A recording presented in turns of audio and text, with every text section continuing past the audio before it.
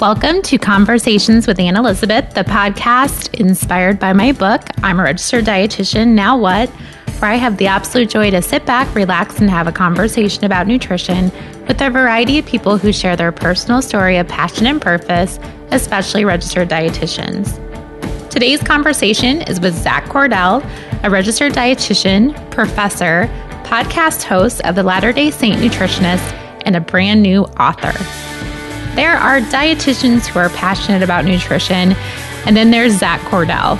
This conversation with Zach was very special because he is very special. Zach has always had a passion for teaching and comes from a long line of teachers, including his wife. During his work as a missionary, he realized through the personal connections made along the way how important food, nutrition, and health is, and decided to teach by becoming a registered dietitian. I hope you take the time to listen to this great conversation and listen to Zach's podcast, The Latter-day Saint Nutritionist, because of the uniqueness of educating others on nutrition. Please enjoy my conversation with Zach. I'm excited to get to know a lot more about you just because I stalk you on social media and just trying to listen to your podcast, and I kind of just want to get to know more about you, how you got started, and just where did everything begin for Zach? Okay, so let's start this. I was born in I'm just kidding. So I'm born and raised from North Carolina. I started my undergrad at Brigham Young University in Idaho, and then I transferred back to the University of North Carolina in Greensboro, which is where I met my wife. We've been married for 7 years come December, and have identical twin girls that are over a year, and they're pretty awesome. They're adorable. I would have to agree. Yeah, they're pretty cool. But I did my undergrad in human nutrition and dietetics, and then I did my master's in community nutrition from the University of Massachusetts. And then from there, I did my internship at Yale New Haven Hospital in New Haven, Connecticut. So my wife and I have basically lived... we've moved 8 times in 7 years, but we just bought a house, so we're staying. Oh my gosh.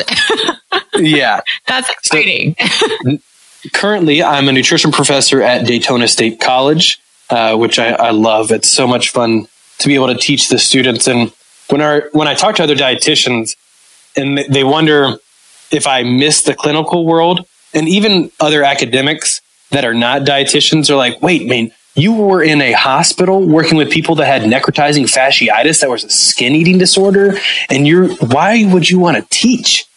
And honestly, teaching gives me the opportunity to talk to somebody 2 times a week for 4 months and really give them a basis in nutrition rather than trying to chase after them for like every couple of weeks to make sure that they're coming back, or having to deal with the insurance side of things. Not that I don't think those are worth it. I completely think that everybody has their place, but I just love being able to be with these students at a place where they're leaving their home, making their own food choices, and getting ready to kind of decide who they are going to be in terms of health. So hopefully, whenever they get to you guys, they have a better understanding of what nutrition is rather than just wanting to drink apple cider vinegar. All those fads that they hear about. So was teaching always on your radar? Was it always something that you kind of aspired to do? So I come from a family of teachers. My mother's a teacher.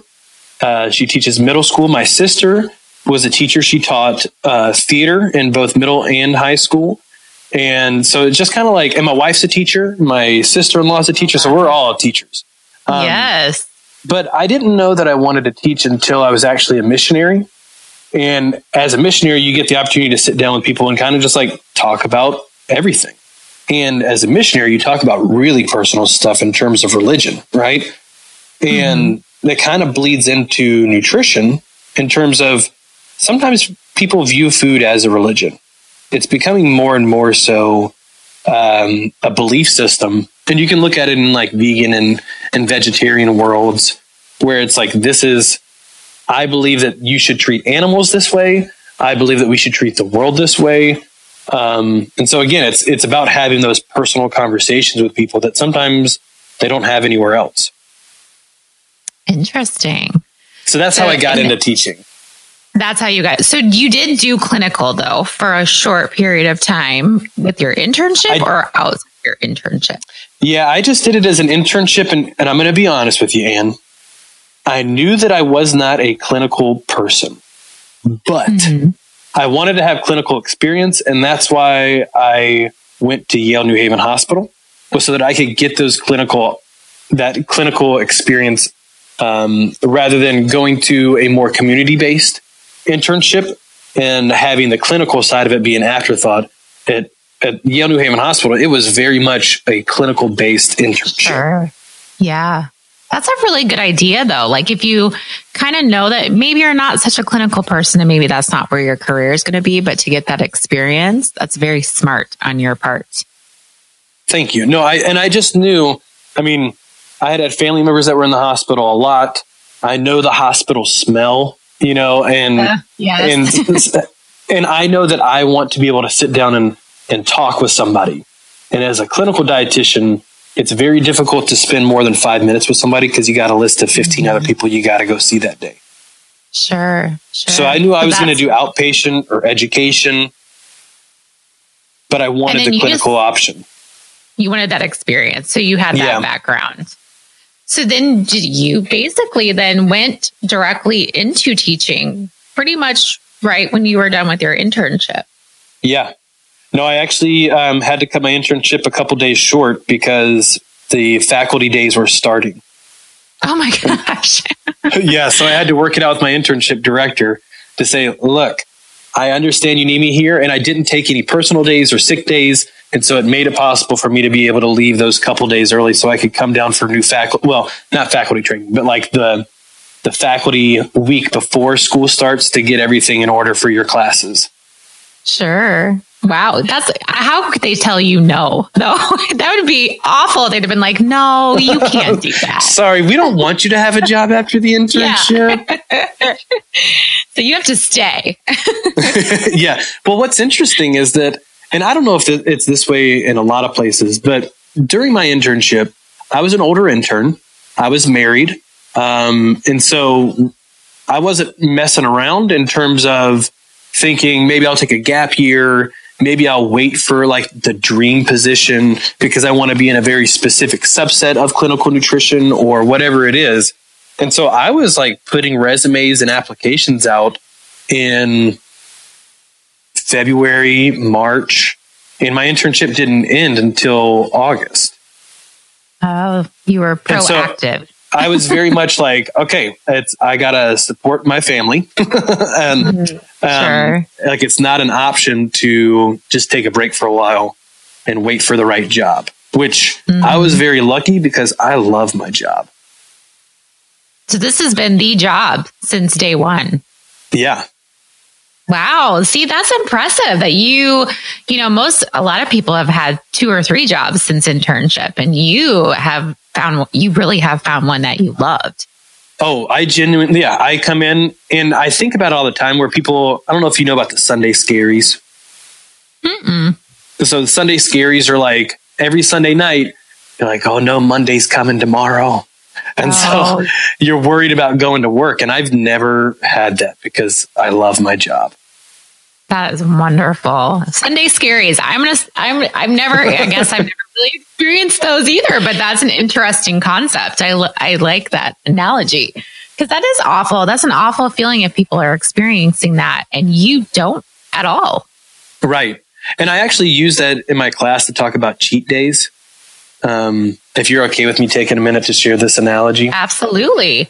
So I kind of view cheat days as like the weekend, where if you don't like your job, you go back to work on Monday because you have to, because you need money and you got to pay rent and you got to pay your other bills. But if you have a cheat day and on the weekend you get to eat whatever you want, eventually Monday's going to come and you don't want to have to go back to eating your diet. And so that cheat day turns into a cheat week and a cheat month because you don't have to pay any health bills yet. And so that's kind of the way that I view cheat days. And I talk to my students about it because they're all like, well, but on the weekends I eat whatever I want. I'm like, well, why don't you eat whatever you want all the time? All the time. Yeah. And just make it a healthy option. That's, yeah. I wish people would embrace that. I think that's great that you're talking to students about that at this point, because then they don't end up like adults thinking and repeating that same process every weekend. Yeah. Well, and with the New Year's, that's especially what's coming up, right? Like, this is the year. Got to have the new year, the new me. It drives me crazy. Yeah. Why not start right now? Well, and that's, yeah, that's exactly what it should be. Right. I have a friend that says that all the time. I catch myself doing it. I'll be like, oh, on Monday, I'm going to do this. And he's like, well, why don't you just do it today? Well, and a lot of the problem that I run into whenever people set those goals is they view themselves now as the enemy, right? Rather than being the solution. And I understand they're like, I have bad behaviors. I got to change my behaviors. It's like, right. But you also have a lot of really good behaviors that have helped you to succeed in other areas of your life. So why don't we use the skills that you have now and the success that you've had up to this point to be able to make it so that you can make good changes? That's a great point. Like talking about, you're right. People forget about all the good behaviors and all the great things they've done because they think about it trumps all the things that they think are not good, trumps those great behaviors.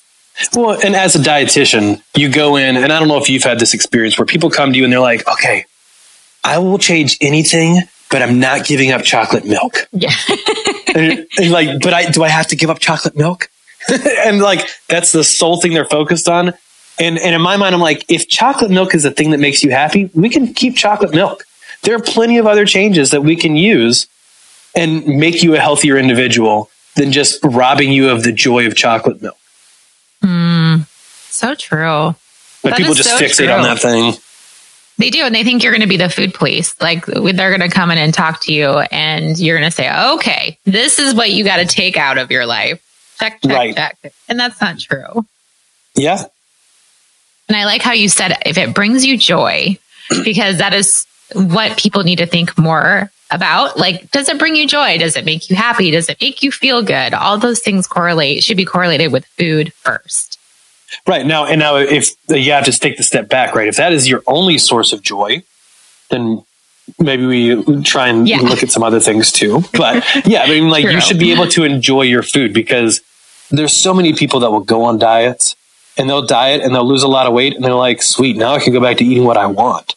Mm-hmm. And because they don't like the food that they're eating, they're just using it to get to the end goal. Whereas if you like the food that you eat, you'll keep eating. And you'll just adapt that lifestyle forever. Right. Because that's who you are. And now that's the now you. That's very true. Very true. And even like I'm thinking personally, we all have our own personal struggles too. I'm sure you do as well. But just like remembering that when you're in the moment of having those like discussions with yourself in your head. Yeah, no, because I mean, everybody has that conversation. And I think that a lot of people look at dietitians, they're like, well, you have the magic pill. You know of some mangosteen supplement that you use, and that's what makes you healthy, and it's not. They probably do. They probably think we get some black market type of like miracle cure to keep us the healthiest humans on the planet. Right. And the bottom line is you're a person. And what you do to obtain health might be different from me because you love kale and I don't. Right. I mean, I'm just saying, I don't know if you love kale. You might. No, that's okay. I don't. I don't at all. But when clients have the mentality of kale is health and you have to eat kale, but I hate kale, then they equate, I can't be healthy because I don't eat kale. Mm-hmm. That's kind of true. It's like that simple math equation that they're picturing in their head. Right. Yeah. So I kind of want to go back just because I thought it was very interesting when you talked about when you went on a mission and you were having these conversations about nutrition with people. So was that kind of when you got more interested in nutrition, or when did you feel that you had this connection with nutrition that you wanted to be a dietitian? Yeah. So, okay. This is kind of I mean, it might be a pretty similar story to a lot of dietitians, but when I went on a mission, I learned that I liked teaching. And I liked interacting with people, and that's what I wanted to do. I didn't really know where I wanted to use those skills and how I wanted to interact with individuals. But I came home from being a missionary, and at that time, my dad had kidney failure, was on renal dialysis, and I had no idea what that meant or what that was. And so I took a nutrition class just because it was going to fill my gen eds, and I originally thought that I was going to be a triathlete trainer. And as I took the nutrition class, I thought, and nothing against triathlete trainers, but I thought I can do more good in the world than just train people that want to ride bikes. And I love bikes. Like my wife would say, I love them a little too much. You ride one to work every day. Well, most days. Yeah, most I can. Days, yes. Right. And so it's just, I thought that there was smaller things that people could do that would make a longer lasting impact. And I could cast a bigger net with nutrition than I could talking to just triathletes. And so seeing my dad going through a lot of health changes, really kind of fueled that fire of there's a lot of simple things that you can do now that will prevent a lot of issues later in life. And going from the diabetic, so my dad was type 2 diabetic, went into kidney failure and had dialysis and everything. And going from a diabetic diet, and if you're not following a diabetic diet, moving to a renal diet, that's nearly impossible. Yeah. But even for a dietitian, it's very difficult to be able to follow a renal diet just because it's so specific. And so watching that happen and thinking, if we had made changes earlier, it would have been a lot easier to manage those things. And so that's kind of where I got into it. And when I started in nutrition, I didn't want to do renal because that's a very personal place for me. But I liked the cultural side of it because everybody is influenced by what is going on around them. Whether it's going to be that you are growing up in the South, or you grow up in California, or you grow up being raised by vegan parents, or you grow up eating like meat and potatoes on every day and you're in the Clean Plate Club from birth. That's right. True. So, and most people think of culture in terms of I am African American or I'm Caucasian and that's my culture. But there's so much more that goes into influencing what you do beyond just skin tone. That's very true. I mean, I think I liked your analogy of, if you're raised vegan, you're not going to know any different. And if you're raised meat and potatoes, you're not going to know any different. So it is more about experiences probably. And just how things are done on a day to day has nothing to do with your skin color. That's so true. Interesting. So yes, you have a very, very personal connection to nutrition, and you probably had lots of aha moments of, oh man, I wish I could have helped my dad a little bit earlier in my life. Right. Well, and even then, and I have this conversation with my students because my dad passed away 5 years ago. And so I tell my students, because they all come in and they say, I wish my grandpa knew this. Or I even had one student say that she would go shopping with her grandfather who had just had a stroke and would not let him buy anything that he wants because of the salt that's in it. Really? And I was like, did he want you to do that? Like he's a grown man. He can make personal choices, but it's very difficult to be a child of someone that is making poor choices or that has health situations that you think you can better control if they would just do X, Y, and Z. And so I tell my students, I'm like, you are not responsible to be their medical professional. Like, you're not their doctor. You're not their dietitian. You're their kid. And if they want help, you can give it to them. But that was a very hard realization that I had to come to, was that I had this knowledge and my dad would like talk the talk about wanting to know things, but he wasn't interested in changing. And that's okay. I mean, like, that's his personal choice, right? He was an amazing man and I love him for all the things that he's done for me. But in that area, that was where he struggled. That's kind of in that, I think, I don't know about you, like thinking of, I think family and friends, that's where I never, ever crossed that line with. Right. Because I think that's the most difficult gray area for us as professionals. Well, let me just take this a little bit further. So my wife is type 1 diabetic. Oh, really? and everyone finds out that she's diabetic and I'm a dietitian. They're like, oh my gosh, you guys are a match made in heaven. Like, it's just perfect because you can like make sure that she's okay. And I'm like, no, I'm not her dietitian. I'm her husband. Mm-hmm. And yes, I will help with anything and everything that she would like help with. But at the end of the day, like, I'm not sitting down and counseling her on her diabetes. They probably think you are. They probably think you sit at dinner and say, okay, this is how many carbs are in this. Let's carb count on this. Are we going to use net carbs? Or are we going to use total carbs? What would we like to do? And it's not like my wife, she'll have the conversation with people and say, he doesn't force anything on me. And they can't believe that. Like, they genuinely do not believe that I'm not dictating what she eats. Because again, whenever someone else is interested in nutrition that maybe isn't a health professional, they very much think that they're going to control everything about everyone else. Sure. You can't have chips because those are going to cause obesity. You can't have like bacon because that's going to cause heart disease. And like, my wife and I have a very healthy relationship with food in terms of food is food and it's meant to be enjoyed, but at the same time, it's meant to help us to be as healthy as possible. Mm-hmm. And that's a kind of great atmosphere because you have 2 daughters now too. And that's right. Very important to start that out at a young age. Yeah. And we talk about body image in my class all the time and how the way that you view yourself often will influence how you're going to behave. I use the example of the Walmart outfit. So if I say Walmart outfit, what do you think? Oh, I have like a whole like flannel. I have leggings. I have very short shorts in mind. Lots of different things. Yeah, right. And so I joke with them. I'm like, you're going to behave different in your Walmart outfit than you are going to hang out in your Friday night date outfit. Right? Great. Yes. And some people are like, well, I don't know. Sometimes it's the same outfit. I'm like, yeah, depending on how long you've been dating this person, it might be the same. But how you see yourself influences how you behave. And so, yes, I hope to instill in my daughters that they're enough, whether or not they're in a underweight BMI, a normal weight BMI, an overweight BMI, or an obese. Like, they are like a person that is worth whatever it is. Mm-hmm.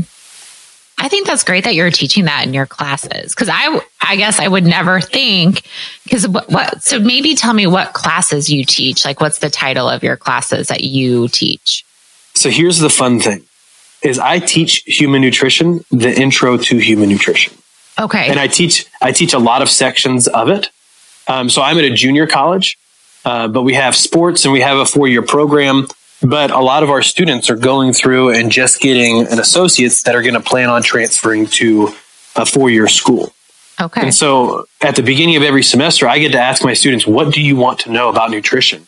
So that I can tailor my message to what it is that they're looking for. And obviously, we're going to cover the basics of the macronutrients, the micronutrients, the importance of hydration and sports nutrition. But if I know that they want to know about how to understand media, and how to understand reliable sources, I can tailor my course to that. And so I have what I want to talk about, but I have a lot of freedom to That's really awesome. discuss. Yeah.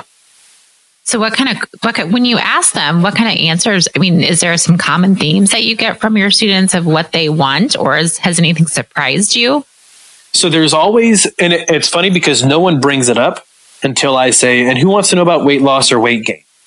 And then some people will raise their hands and I'll say, yeah, you two will never understand each other. And that's okay. Yeah. And so we have the weight loss and weight gain are big ones. And then there's every time there's a new trend.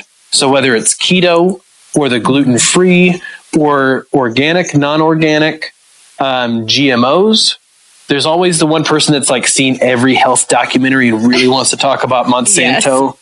Yes. And so we'll talk about a bunch of those things. But just today in class, we were talking about advertising and food advertising and how brown and green are the colors of organic, because that is what is going to make you think of earthy stuff that is healthy for you. And then I showed him a video on Chipotle one of their commercials that is an advertisement about how big food systems are not the healthiest for you. And the whole time they're just engrossed. And at the very end, it shows the Chipotle symbol, and there's a collective groan of what? Really? And just about how food advertising makes you think certain things that may or may not be true, that like calorie wise, health wise, they might say one thing that leads you to think one thing, but doesn't really back that up nutritionally. Mm-hmm. But they're not lying to you. Yeah, no. It's just perception. I want to take your class. You should. It would be awesome. I would love that. I know I would learn so much from you just from the different way that it sounds like you just take it from a very realistic approach to make it applicable to what these kids need in their lives, and adults probably too. Yeah. So sometimes I like to think of myself as the dieter's guide to the food universe. That sounds like a movie. Right? Well, there is like the hitchhiker's guide. Yeah. But like, it's just funny because so many people think they understand nutrition until you really start to talk about it, and they understand what they've been taught rather than critically thinking about it. Mm-hmm. Which you're getting them at a really good point in their lives to really critically think about nutrition. Yeah, and that's the hope. Yeah, that's awesome. How many sections do you teach? Are you full time? Are you teaching all day, or what does that kind of look like for you for your schedule? Yeah, so full time for me would be teaching 5. And this semester I'm teaching 7. Next semester I'll be teaching 8. And so they fill up. Yeah, you're like the popular professor on campus. I don't know. Like, we have 3 full-time nutrition professors here on campus, and they all fill up because it's a fun class. People, okay, so a couple things. It's a fun class. They think it's going to be an easy science course rather than taking anatomy or physiology. Sure. And so it can be an easy science fulfillment for them. But then a lot of people realize, they'll look at it and say, this is something that I can think about for the rest of my life. Whereas they'll look at something like a art appreciation from 1600 to 1890. And you're like, okay, cool. But everybody eats. Yes. Right? And they all have the preconceived notion that they're like, I know what I should be doing.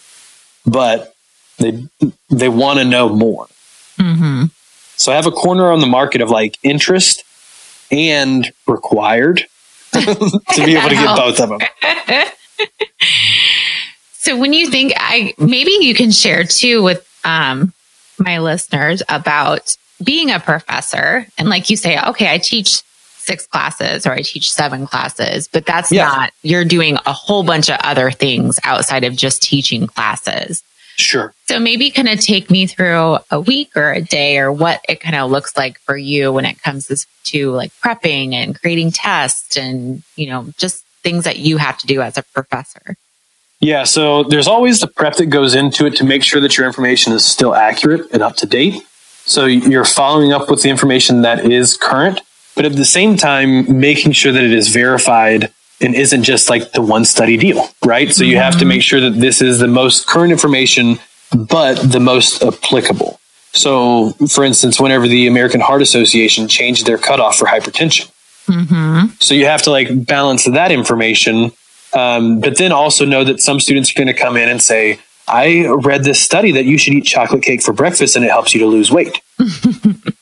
And so you have to be aware of like both sides of it. And then students will sometimes say things in class where you're like, I had not heard that. Send me the link or send me what you have heard and I will look into it as well. And then we can come back and discuss it. And so you're always like reviewing information, but at the same time, depending on which university or college you're at, you may be required to do research or have other academic requirements that are going to be there for you. So I don't work at a research institution. And so for me, a lot of it is student support or providing scholarly activities at other locations that may not be peer-reviewed research. So for instance, I have presented at the local Academy of Nutrition and Dietetics district. And then I've presented at other academic conferences. both through my own college and other private small institutions that are around us. So Stetson University is another school that I've presented at. And then actually this weekend, I'll be presenting for the Faculty Resource Network Consortium or Symposium that's happening in Orlando. And those are all things that are going to be helpful in allowing me to obtain tenure and make sure that I'm still out in the world providing benefit to other people. Okay. So it's not just I come in, I teach my classes, I have my office hours, and I go home. But there's those other conferences that I reach out to. I have a podcast that I host that is nutrition education that can be used to make sure that people know that I'm continuing to reach out into the community to serve them. And then also I'm writing books that pertain to nutrition that are, again, scholarly activities. So I have a lot of freedom to make decisions on how I want to impact my field of nutrition. But again, there's a lot of responsibility that I have to assume on my own because I want to do these things. Mm-hmm. And like you said, to get tenure and to keep expanding your knowledge and supporting the field. Right. So they want to know that you're serving in your profession, that you're an active part of your profession and expanding the knowledge of the profession. So those are the types of things that we're expected to do. But honestly, like, I'm the kind of person that wants some structure, but then I want to be set free. Like, I want to be able to do what I find interesting. And it really explore that and kind of push our field just a little bit further. So for instance, the presentation that I'll be doing, or the poster presentation I'll be doing at the Faculty Resource Network with New York University, is a poster on our own weight bias in terms of how we approach our students and how they see themselves in careers going forward. So you can do like a quick Google search of doctors, and they're all going to be pretty normal weight. And if you search for men, then it's going to be like, they're going to be Caucasian and they're going to be Indian. And if you search for women, then it might be a little bit more diverse, but again, they're all going to have the same body type. And then if you think about it in terms of like a dietitian, the weight bias for a dietitian, or even the cultural bias for a dietitian, is that you're going to be a white woman that is normal weight or underweight. And that's about it. Mm-hmm. Right. And so being a male that's a dietitian, or being someone of color that's a dietitian, it's a different field for people of different backgrounds. And so how do educators approach people in that scenario to help them see that they can find a place in that career, even though they might not have a lot of examples of people that look like them? Very interesting. How did you get interested in that? I like I like the body positivity movement, as long as it's not weaponized, in terms of like you are shaming people that are not overweight. I feel like a lot of times it can turn into skinny shaming, because you're like, well, big is beautiful. I'm sorry that you aren't as beautiful and big as me. And it's like, well, like that you can't just shame people that don't have curves and only approve of people that do have curves. So I like the body positivity and health at every size when it means health at every size, not just every size. Right. And so in approaching those things from an academic standpoint, what do we do as professors, whether it's the images that we use or the conversations that we hold? Sure. Because in academia, there's a big push to make sure that the images that you use, the examples that you use, the names that you use are culturally appropriate and sensitive and diverse. But whenever we think of diversity in culture, again, we're only thinking of ethnic diversity. Yes. Yeah. Or ethnic culture. When it's a whole slew of other things. Right. Because we'll tell people, especially like in nutrition, we're like, yeah, maybe you should pick up running, or maybe you could do things where you like yogurt. But there's certain people that like cultures that don't eat yogurt and cultures that don't like running. Yeah. Because running to them is a joke. Like, you only run if you're in trouble. Yeah, it's true. And it's like, that's not what it is. And there's so many different ways that you can approach health. Like the Native American tribes will start like powwow health seminars where they'll do dancing as part of the healthy behaviors that they have. Which makes sense because it is a healthy activity. But in our heads, we don't think of that. That's not what the more standard people think of when it comes to exercise or health. Right. It's about a gym membership. Yes. And running like a gerbil on a treadmill. Right. And if that's what you want to do, great. That's fine. But if you would rather do Chinese pole climbing, go for it. Right. Like there are so many options out there for you to be physically active that don't involve you throwing a tire around. Mm-hmm. Mm-hmm. Yes. And that you can find something that you really enjoy. Right. Because again, if you like it, you'll keep doing it. You'll do it. Exactly. Just like the food. Right. You'll just keep doing it.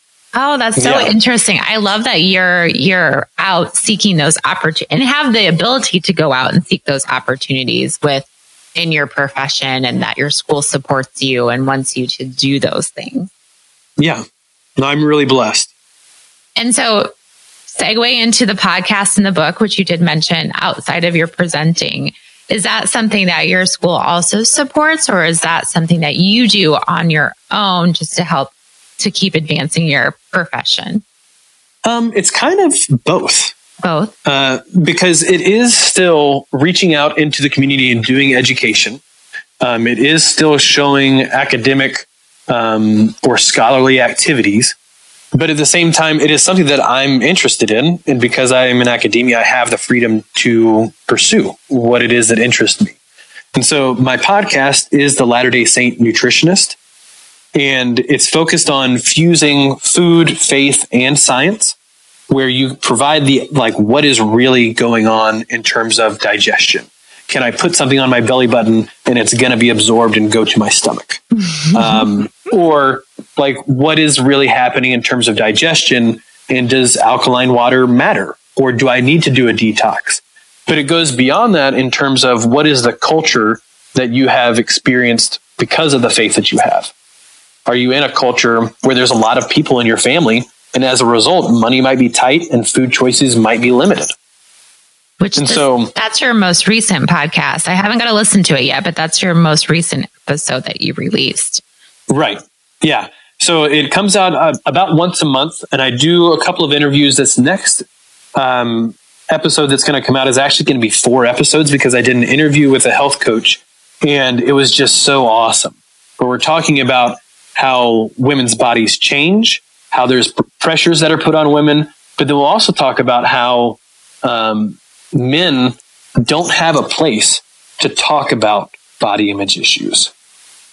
They don't. And so that's so true. So we talk about a lot of different things, but it's all centered around how can we bring that back to faith and personal beliefs, because those personal beliefs that we have influence how we're going to behave, right? So you can sit there with somebody, and if they have the personal belief of being a vegan and wanting to make sure that animals are protected and respected, then counseling that person as a vegan, as opposed to counseling someone that's a vegan because they saw somebody on Instagram do it, is going to be 2 different approaches, right? Mm-hmm. And it's the same thing with our religious beliefs, is that if you're fasting for religious reasons, that's going to be different than intermittent fasting.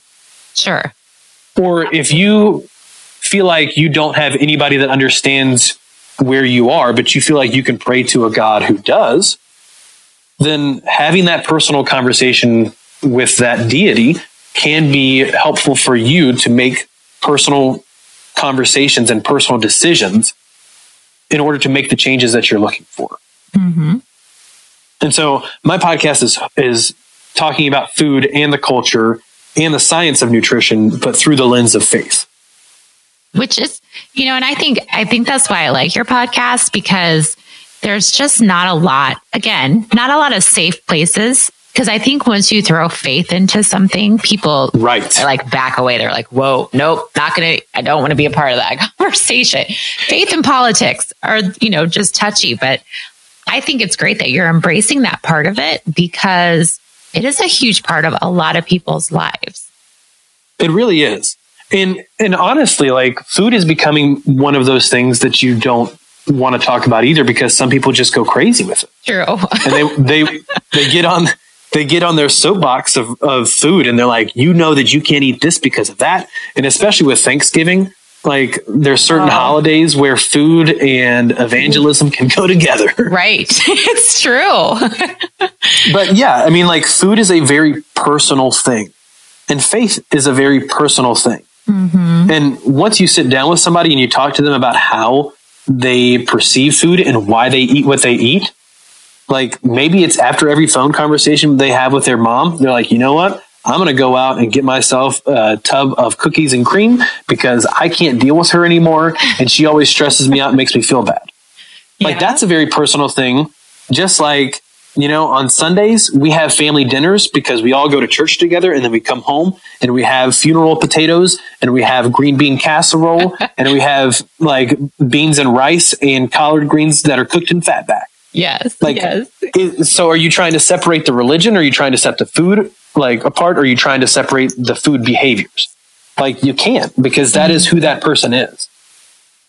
And I think that, just like you said, you know, going to church, then coming back and having dinner, that's just programmed. So you don't even really think about that kind of stuff. Or maybe you don't really think about having that tub of ice cream after you talk to your mom because she drives you right. crazy. Like, it is just something, it's a cause and effect, I think. And so then how do you approach that person that goes to church and then comes home and has their Sunday meal? And you know, Aunt Hilda is the best at making that coconut upside down cake, right? So, like, that is part of, like, who they are. Mm-hmm. So do you approach it and tell them, look, you're not going to be able to have Sunday dinner anymore? Or, like, you have to approach that from the whole person perspective.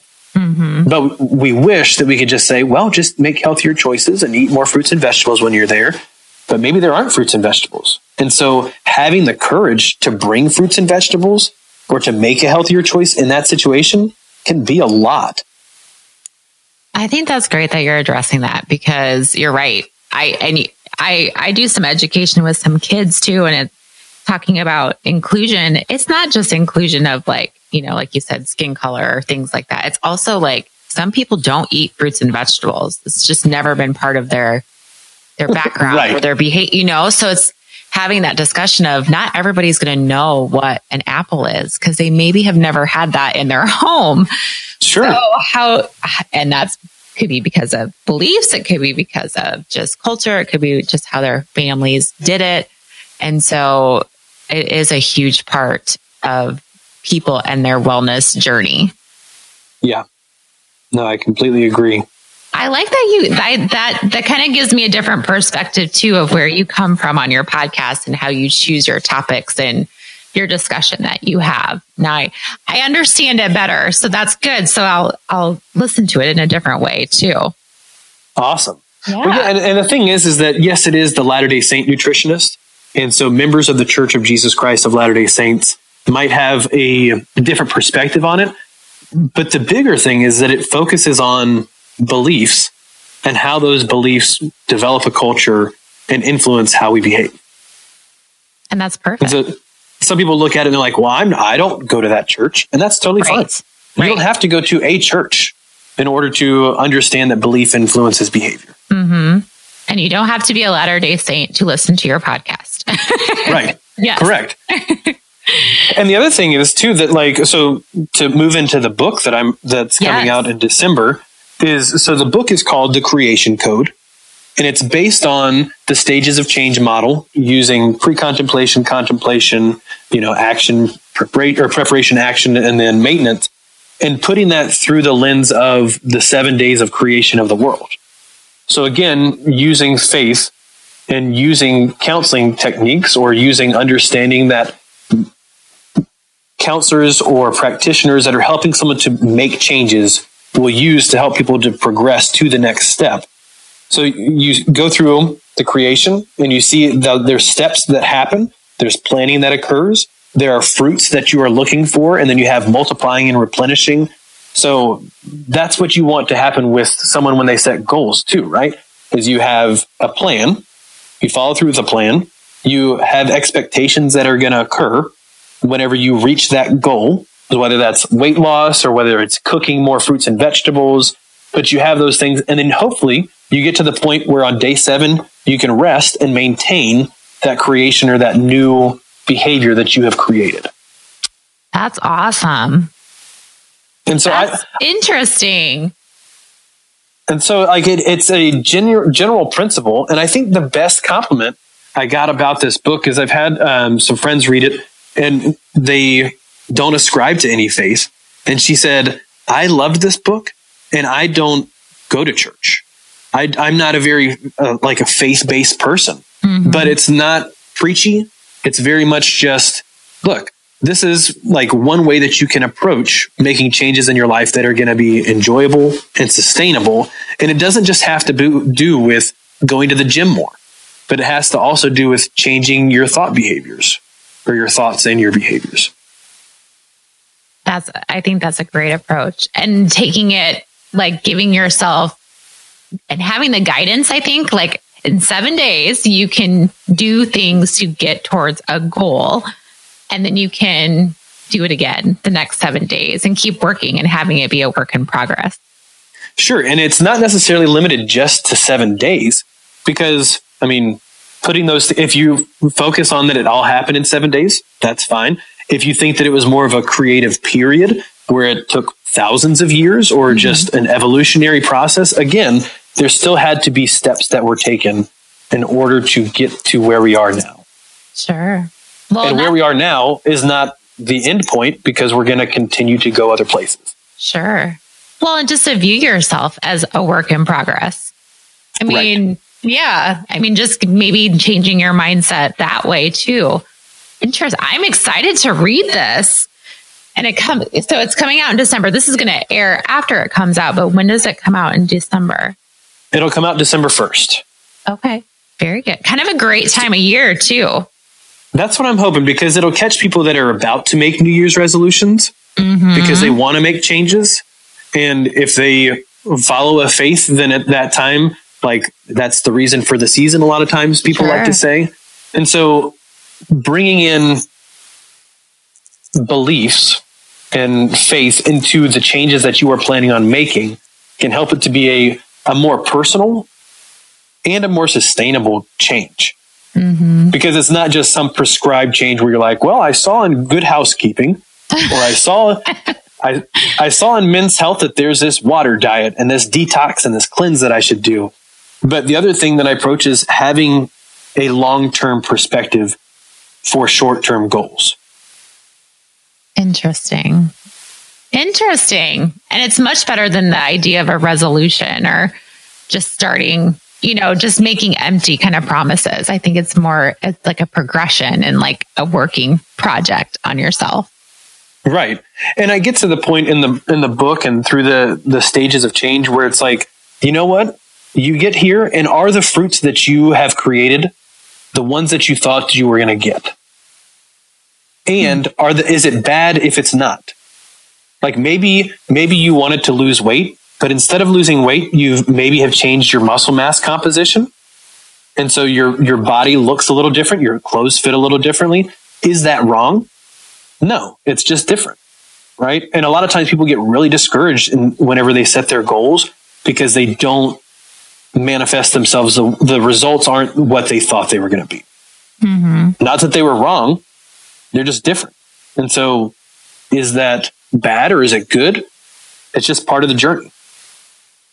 And that's how you kind of wrote the book, to kind of help people feel more confident in that part of the journey.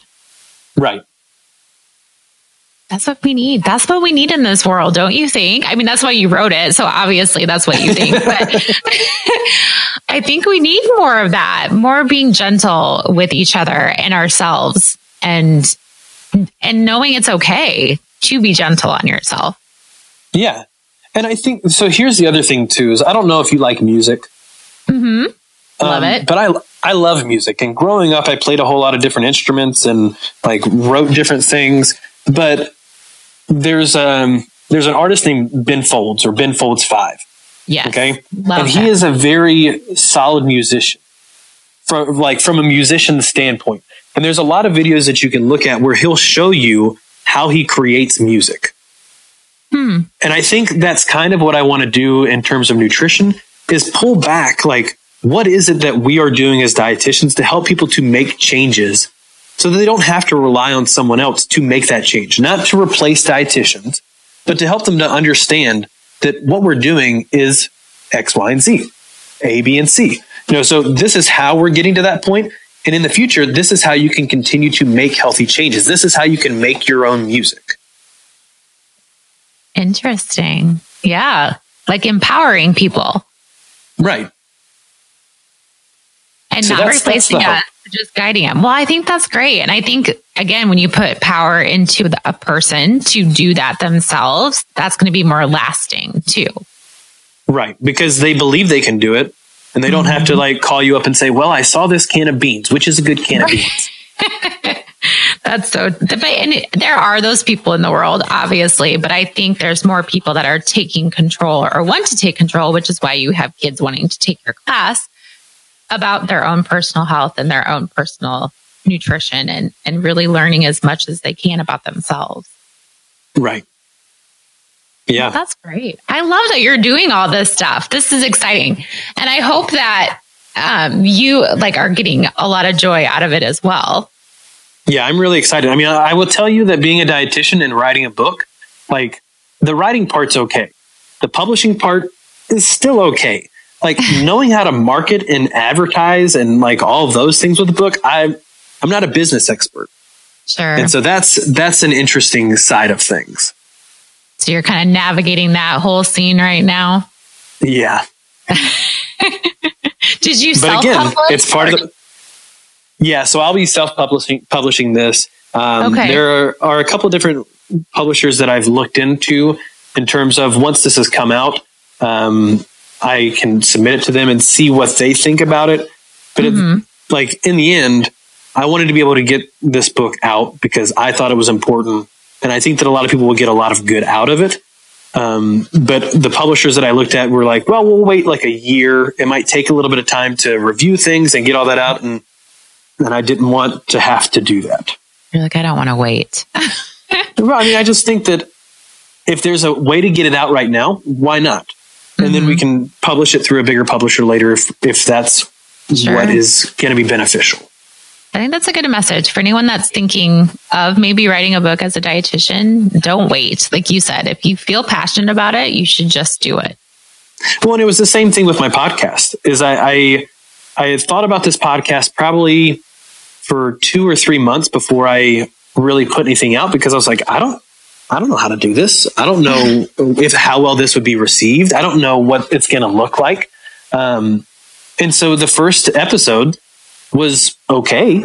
I mean, it wasn't magical, but it wasn't like, and it wasn't perfect. And it's still not perfect because again, going back to the message of the book and the message that we tell our patients and our clients is that it's all progress. It's about progress, not perfection. So true. It's about the marathon. It's not a sprint. It's a marathon. Right. Yeah. Or a triathlon. Or a Ironman. triathlon. Or an Ironman or a century bike ride. Yes. Yes. But I think that's great that you have just taken the leap and you've done it. And like you said, it's a work in progress, but it just keeps getting better. And like you just did 4 episodes, with one person that you've interviewed, and it was fantastic. And those are the things that make you feel good about putting that content out there. Yeah. Well, and here's the other thing too, that I've come to look at. And I don't know how this will come out, but I recently passed over like 3,000 listeners to this podcast, and like we're recording it in November. But when it comes out, it'll be higher than that, hopefully, right? But whenever I did the math, I've had more people listen to each of my individual podcasts than I'm teaching this entire semester. Really? Now that's an interesting statistic. Yeah. Right. And so like I have more people choosing to listen to this podcast that want to learn, right? So it's an avenue where people are coming to you to learn. Whereas in higher education, like I can only accept so many students at a time, and some of them are only there for the credits, but then they like being there later during the semester. Sure. But with a podcast, And with a book, you have people that are seeking out the information that you have. And one motivation was, I think there's a lot of bad information out there.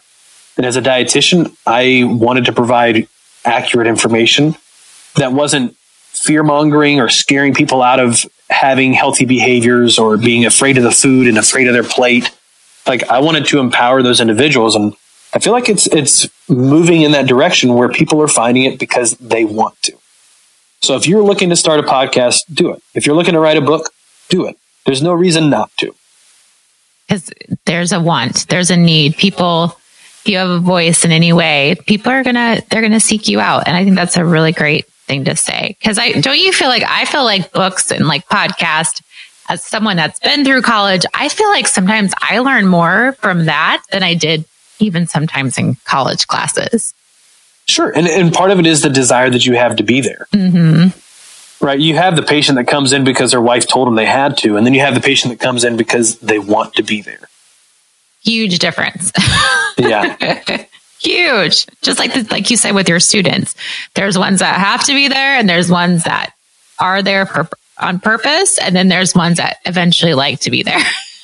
Well, and I'll tell you this. So I've had a couple of students who have not done so well in the class and I've had to retake it. And I think that like the time that they retake it, they're going to know everything because it's similar. But they'll be going through the semester and they're like, oh my gosh, I didn't know that. That's crazy. I'm like, I told you that 4 months ago. Where were you? But at the same time, I had a student who was homeless and was an adult student, had type 2 diabetes, and had a kid living with her that was autistic and like an adult, right? So she's homeless. Her adult autistic son is homeless with her, and she's got type 2 diabetes, and she brought her A1C from 10.6 to 6.9. Wow. And I'm not saying that's about me. I'm saying like she wanted to know that information. And because the information was provided in a way that she could understand it, she made health changes that are going to impact her for the rest of her life. Holy moly. But then again, I have the students that show up to the next class or that have to retake the class and didn't learn anything the first time. Yeah. But again, that it's a true testament of you have to understand where people are on their wellness journey. So right. They're all at different stages and hopefully you can catch them when they're ready and they're open for it. Completely. And that's where your book comes in. That's where your podcast comes in. And that's where those kind of things are going to help people that are ready. Yeah.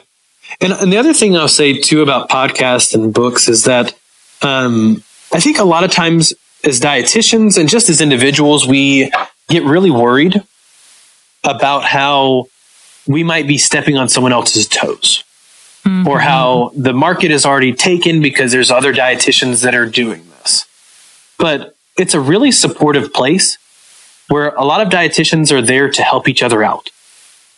And that's with books and with podcasts because they're like, I didn't know this. I had no idea. So I'm happy to help. And what is this knowledge going to help me if I don't tell someone else? It's kind of, it's like whenever somebody has a baby and then they don't have any more kids, but whenever their friend gets pregnant, they're like, let me tell you everything I've learned because this is the only opportunity I have to share this knowledge that I have. That is kind of true. But I think that's great that because I know that there's probably some judgy feelings in our profession sometimes, or that what else different do I have to say that someone hasn't already said? But I think that whole, like, I know that if someone reached out to you today, you would do everything you possibly could to help them start a podcast or talk to them about writing a book. And we need to point them in the direction of resources that they don't know how to search for them or that they're even out there. That's true. Did you reach out to people to help you or did you kind of navigate it on your own? It was both, right? So I think one of the things that I do is I'll kind of like search everything that I can. And then I'm like, oh, well, what about this? And I ask one person and then I open this door and I'm like, I didn't know that I could pull that curtain back. Okay, cool. I didn't know that was there. And now there's a lot more information that is available to me. But at the same time, I try to reach out because you can kick against the pricks for a long time trying to find information. When if you just ask one person one time, they have the answer and it's like 2 seconds. Like, okay, well, that would have made me spend like 6 hours trying to find this. Mm-hmm. So I think there's value in both of those, because you don't want to just go to somebody and be like, tell me everything. About what? Like, what do you want to know? All of it. About all what? of it, everything. So reach out to others if they're on your radar as someone that might know something a little bit more than you is good. But then also doing your own research is good too. And the worst they can say is no. Right. You know? Oh, well. I've reached out to people and they're like, yeah, I can't help you. That's not my area of what I am working to do right now, which I completely understand and respect. And that's okay. But at least they know who I am. And whenever I approach them before, I can say, hey, you remember me? I did this, this, and this. And it's still a networking opportunity. Absolutely. And I feel like our profession is very much about networking, and it's kind of just about putting yourself out there and just meeting each other and supporting each other if you can. Right. Well, I think all the things that you're doing, I will definitely link your podcast, and when your book comes out, will be linked in the show notes of this podcast. And I will also help promote it because I'm very much excited to read your book and to see how I could even use that in my own practice with maybe some Thank of my you. I really appreciate that. And I think that sometimes people forget that, like, we have to support one another. I'm not like plugging, hey, everybody buy my book. I'm just saying, right. we have people that we support, but there's this thing that came out, and you might have saw it whenever I shared it online, is the support small business type thing. Mm-hmm. And it's like, whenever you buy from a big corporation, nobody jigs. But whenever you buy from an individual that, like, this is like very important to that one person, they do a little jig. So make somebody jig. I love that. That's pretty funny, because we can do that as dietitians for any number of people. Not necessarily you can only buy local or only buy small business, but support people that are trying, because that's what really matters. Mm-hmm. It does. And I think also there's just so many different ways we can practice. And so maybe you have a client that could benefit from what another dietitian is doing. And so I'm always open to whatever I can do to help somebody. Maybe your book will be the perfect fit for one of my clients. And they'll be like, oh yes, Zach has this book and this is the perfect person that it would help. Right. And it just comes back to you. I had a mother contact me the other day. Her daughter is in high school, is playing volleyball, and they think that she may have an eating disorder. And so I spoke with them, and there were some things where I was like, you know what, this is a little bit out of my scope. Mm-hmm. I would be more than happy to help, but I think she would be better served by this dietitian. Mm-hmm. And so I called that dietitian and referred him, and she was like, thank you so much. And if I can, and she's ready, then I will like pass her along back to you. And I'm like, that's fine. But either way, like, I just want that patient to be best served. Yes, absolutely. So let's get as many resources as possible. Right. And going into this a little more, like, you don't have to pay money to support somebody. No. Like this podcast, leaving a review and taking 3 minutes to write a review goes a long way in helping others to find this podcast. And the same with the Latter-day Saint Nutritionist. Those little things, whether it's on Amazon or iTunes or Facebook, just writing a review for somebody you know does good work allows other people to recognize that they do good work. Mm-hmm. And you're right. That does go a long way. So go out and review, listen to the Latter-day Saint podcast and review it. Same way. Is your book going to be on Amazon as well? Yeah, it'll be on Amazon. Awesome. And you have a website as well? Yeah, I have it's CordellNutrition.com. And then the podcast is the Latter-day Saint Nutritionist. And I have Facebook and Instagram on those as well. Okay. I will link all of that for you today, because I have to say, if you have not listened to his podcast, I love your wit, and I just love how you talk and just how you give out information. It's just entertaining and intelligent and funny and all in the same thing. So you do such a great job. I appreciate that. I enjoy it very much. So yeah. Well, I've asked you a lot of hard questions today. Do you want some harder questions? Let's do it.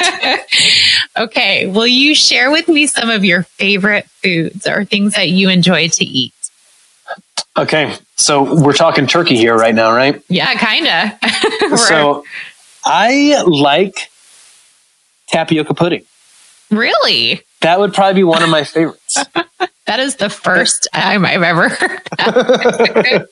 But I think it's like a texture thing because I also like chia pudding or like chia seeds in the yogurt. Yes. So that texture is good. Also, let's see, what other like favorite foods would I have? My wife makes some mean chicken and a mean mac and cheese. Now those are good. Tapioca pudding. Yes. I might have to give that another whirl. I can't say the last time I had tapioca pudding, but if you're not a texture person, you might not appreciate it. I feel like it's one of those things where it's like people love it or hate it. Sure. Because they just don't enjoy it and the texture is gross to them. And that's okay. Yeah. There are other things they can eat. Yeah. We live in America. Right. You have your choice. Yes. Whether I like it or not, it's your choice. Okay. So other foods that are my favorite foods. Yeah. Anything else do you have a favorite beverage or something that you like to drink? Like a water is like honestly like where it's the go-to. If we're going with like a non-water choice, on like special occasions, root beer. I love root beer. Root beer is delicious. Right? It is. Now, recently I was listening to a food scientist and they were talking about how the taste of root beer is the same thing as mint and vanilla. Really? And like they're in the same family?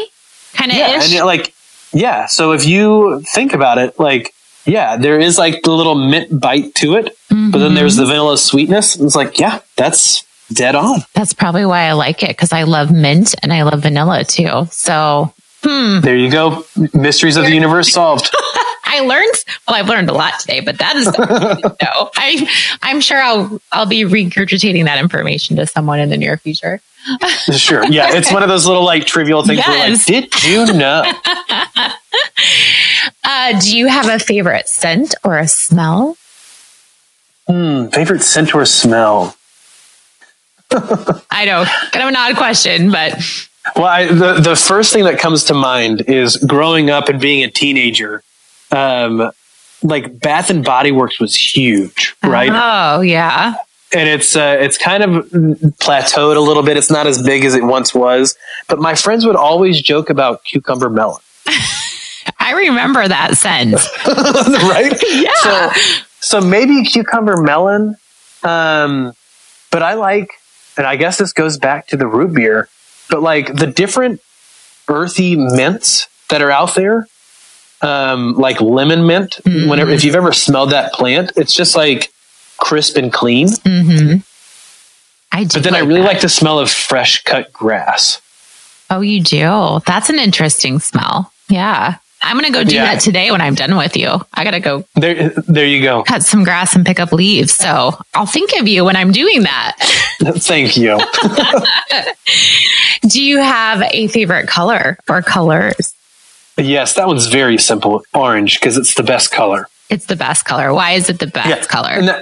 And it's not because I live in Florida. It's not because of the University of Florida. Maybe. It's not because of Clemson or Tennessee. Like that might be fighting words for some people. But just because orange, like you can make it dark and mysterious, like a rusty orange, or you can make it crazy, like a neon orange. Right? So there's a lot of versatility with that one color.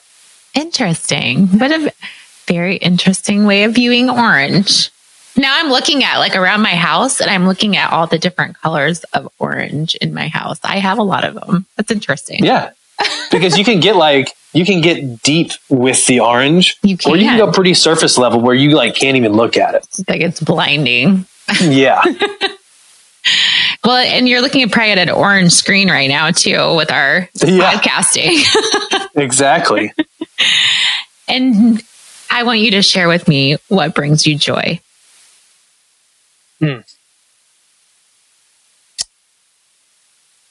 My Savior, because of faith. My family, both those who have come before me, like my parents, because they're just amazing. I I know that I've talked a lot about my dad and how he had renal failure and diabetes, but he was such an amazing person. And being able to go through dialysis and still have a positive outlook and a humble and grateful spirit about him, it's like very, very much a wise individual that I can look up to. And then my family, my wife now, again, I know I talked about her having diabetes, but she is one of the strongest and biggest fighters that I know. And being able to have twin girls, along with having diabetes, like that's a big thing. And so my family brings me joy. My faith brings me joy. And then being on a bike and just feeling the wind in your face, that brings me joy. Because you're doing it by your own power. Whenever you ride your bike somewhere and you get there and you're a little bit sweaty, but you know what? You got there by your own free will and choice and by your own body that you have been given. Like, it's just fun. And you're a kid again. That's pretty amazing. Yeah. It is. All of those things are amazing. Thank you for sharing that with me. Yeah. Thank you. Thank you for sharing all of this with me. I really appreciate it. More than happy. I think that was a good question that I needed to answer today. Good. Well, good. I always feel like there's joy in every day, and sometimes we just forget where it is. We just have to find it. Yeah. I mean, you get caught up in the hugabaloo of what's going on. I don't know if I used hugabaloo correctly there. Sure. Absolutely. but just like, it's always good to reflect. It is. Both with us as dietitians and with our patients to, again, like, see, like, what is it that you want? What is it that you're good at? What is it that you're scared of? And why is it that you're going to succeed?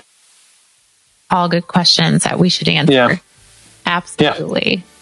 Well, thank you. Well, thank you. This has been awesome. Good. I'm so glad. And thank you for all you're doing for our profession too. I think you're pretty amazing person and an amazing dietitian. So thank you. Thanks. Isn't Zach just amazing? I hope he and I have many more conversations in the future, and I definitely want to meet him in real life. I enjoy listening to his podcast each month, and I really recommend that you do as well. You don't have to be a member of the Latter-day Saint community to get something from his podcast.